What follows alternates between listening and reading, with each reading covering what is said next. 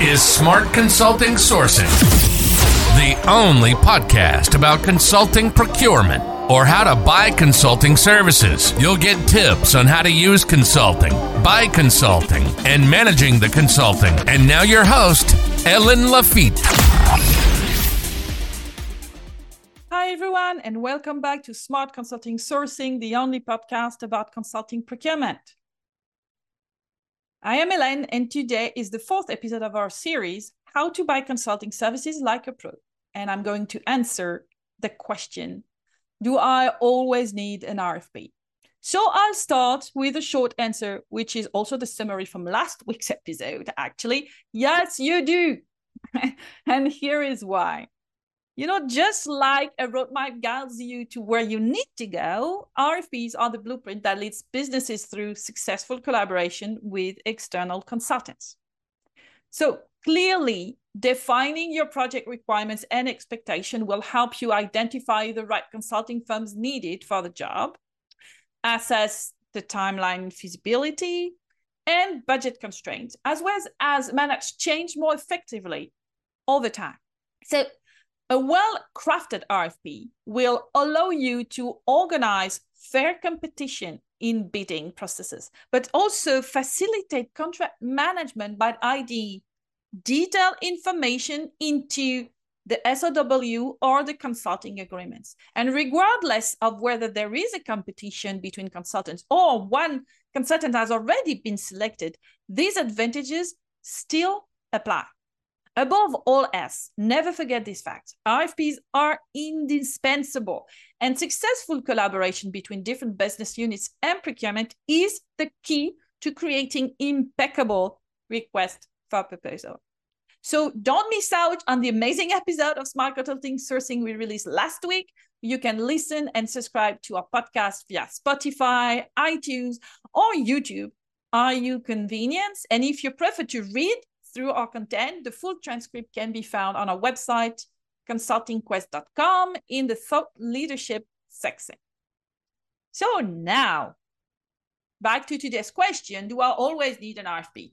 Today, I will provide a more sophisticated answer. No, it does not go against what I stated last week. Yes, you still always require RFP. However, that isn't always the initial step in your journey. It will depend on the level of development of your project.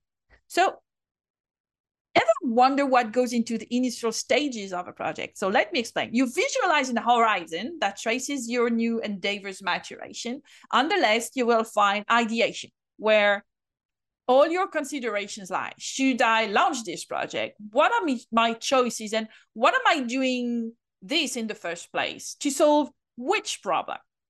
And further on the right, you will find the execution stage. So now you have a clear idea of what you want to achieve. And you have to explore how you could deliver that project. So will you outsource this or keep it in-house? What consultants could help me to attain my goals?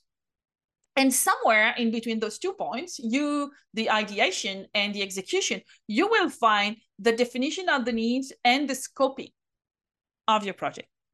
So if we come back to the ideation phase, at that point, you don't have a clear idea of what you want to achieve, and the level of likeliness of the project is still low. So this is usually the RFI stage. RFI is an acronym from Request for Information. So businesses send RFIs to explore the market, ask questions, and better understand what consulting firms could do, what approaches they use, what references they have, and so on.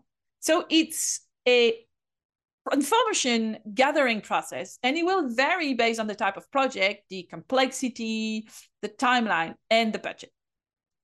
But before we move on, let's pause to ensure that the term approach used in proposal is fully understood. So this word encompasses a combination of capability, for instance, strategy, organizations, design, procurement excellence, etc., the methodology employed by the consultants, and how they will direct each project. Will a workshop be organized? Interviews conducted? Is it hands-on? Is it collaborative?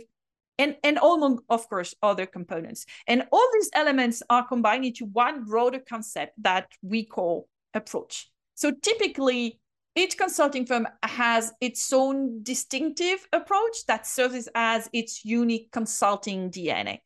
Right? So now that we've laid that groundwork, we can have a look at an example. So take, for instance, a chemical company that wishes to assess the megatrends in the consumer good industry, their clients' end user market. However, they're unsure of which project or approach they can take, right? The megatrends can be examined from a strategic, a marketing, or an innovation viewpoint. They could organize an RFP where they invite different consulting firms covering the strategy, the marketing, and the innovation capability, and ask them to pitch their services. And after this, they should be able to decide which approach is most suitable and write the associated RFP. So in a matter of months, they shifted from the ideation phase to the execution phase. And now having an RFP in hand, they're ready to begin searching for their ideal consulting firm. So in conclusion, the RFI is for when you're unsure of what you do and need guidance. And conversely, if you have a specific plan in mind and know which consulting firms to partner with, that calls for an RFP. Now let's explore the various options that fall between those two extremes, right?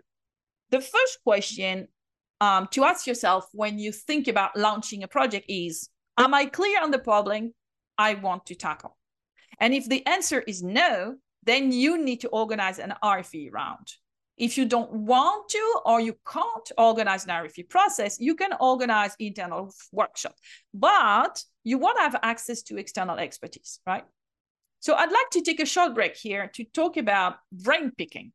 So what is brain picking? It's when you want to use someone's knowledge for a short period of time without compensation.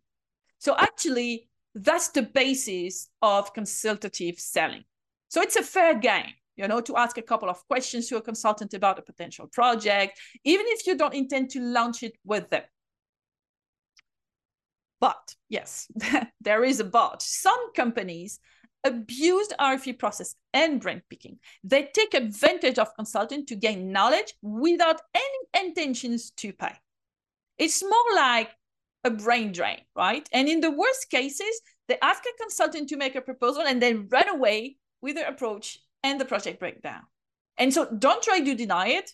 Consultants, me included, have experienced this and can back up that these stories are indeed true. So don't be that guy. We understand that a project is canceled, that you don't have a budget, or that you just want a bit of insight, and we're fine to provide some free support, right? But it all depends on the context. So make sure your intentions are clear. Well, I had a much longer break than I expected. My enthusiasm for this topic is unmistakable, don't you think? Well, back to our topic. If we're clear on the problem to tackle, the next question to ask yourself is, do I know the type of approach I want to get? So if your answer is no, the best way to go about is by organizing a bid that begins with an RFI round involving numerous consulting firms. This will enable you to determine which approach would suit your requirements and helps you write a thorough RFP. And afterwards, you can move to a second round using your RFP, but this time you limit the number of participating consulting firms. So compared to a traditional RFP process, this is more comprehensive. The initial phase of exploring can be iterative and may take extra time until you find the right fit. So do you remember the example I used earlier with the chemical company that wanted to explore megatrends? That's the option they used. So during the first round, they invited 6 consulting firms, 2 focused on each capability, strategy, marketing, and innovation. That's how they realized that the approaches that best fit their needs were the one proposed by the strategy firms. Then the second round was a round between the 2 strategy consulting firms and an additional incumbent firm. Now, let's say you know what type of approach you're looking for, and you know what capability you need, more or less, and you know what methodologies you are interested in. And you might have an idea of what consulting firms you want to invite to the table. All of this means that you're ready for a pure, RFP process. But yes, there's still a but. There's just the last question you can ask yourself. It's, I am flexible on the delivery model and the format. What does that mean? You know exactly what you need. It can be because it's a sequel from an existing project or an implementation following another project, whatever that is. You know what you want. For instance, once we were asked to find a consulting firm based in Brazil with strategy and marketing capabilities that could help implement new ways of working developed by the group level and deployed globally. So the company has found suitable consulting firms everywhere else in the world, but not in Brazil. So they wanted all the units to get the same treatment. So, but sometimes the client is more flexible. That's when I recommend to design what I call an open RFP. Generally speaking, the RFP for consulting should not describe the how in too much details. And as I mentioned before, the how or the approach is a consulting firm's DNA, and also often their differentiator. That's a tough one. And it's highly probable that they know more about what works and what doesn't that you do, unless you are a former consultant with the same expertise. So therefore, your main focus should be on describing the problem and establishing your desired outcomes. To save time for all parties involved, you can highlight what constraints you have or ideas that are off limits. However, it's essential to maintain an open attitude when creating an RFP. But you can often more room for creativity in your RFP. Let's say that most consulting firms, especially when they don't know you as a client, will use a rather conservative approach to a given problem. But by adding a straightforward statement such as, or any similar approaches, or even better, or any approach that deems more fitted to your RFPs, you could open up the possibility of receiving creative responses that might just surprise you. So before I wrap up, I must emphasize the importance of streamlining these processes to ensure they are not overly time-consuming. So the best strategy to take when inviting consulting firms is to limit the number at each stage. This will vary depending on the scale of a project and which round you're in. The consulting firm is more likely to put in the hard work if there's a greater chance of winning the project. And therefore, you will end up with much better proposal. It's like typically a win-win situation. So with that, let's draw our discussion to a close. RFP, or request for information, is an indispensable tool for analyzing the market and gaining insight into what consulting firms have to offer. Rank picking or free consultation may be a beneficial tool, but it should be only utilized punctually and for short period of times. Project in the ideation phase may require an RFP process or internal workshops to clarify the problem to solve. But when the plan is clear, you can and you should formalize it into an RFP. If you're unsure of the right methodology, you can start by engaging multiple consulting firms with the RFI round, then narrow down your options using an RFP in the second round, but include fewer consulting firms. So to make sure your RFP process is smooth and successful, set limits on idea for those submitting them, but still leave room to let their creativity flow.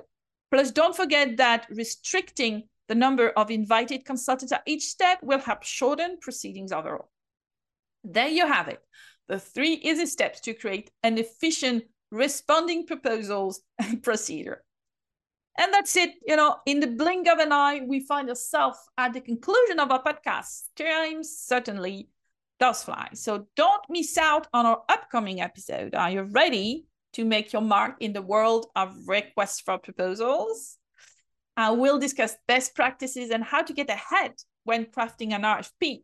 Tune in next week for expert insight about who should be involved, what makes successful proposals, and tips that savvy procurement professionals need to know to facilitate the process.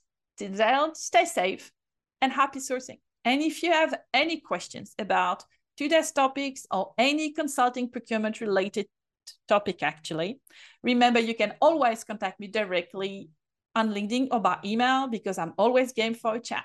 Bye, and see you next week. Au revoir. You've been listening to Smart Consulting Sourcing, the only podcast about consulting procurement. We hope you enjoyed the show. We'll be back soon, but in the meantime, hit the website at consultingquest.com. Find us on LinkedIn, Twitter, and YouTube. For questions and comments, send an email to ellen.lafitte@consultingquest.com. See you next time.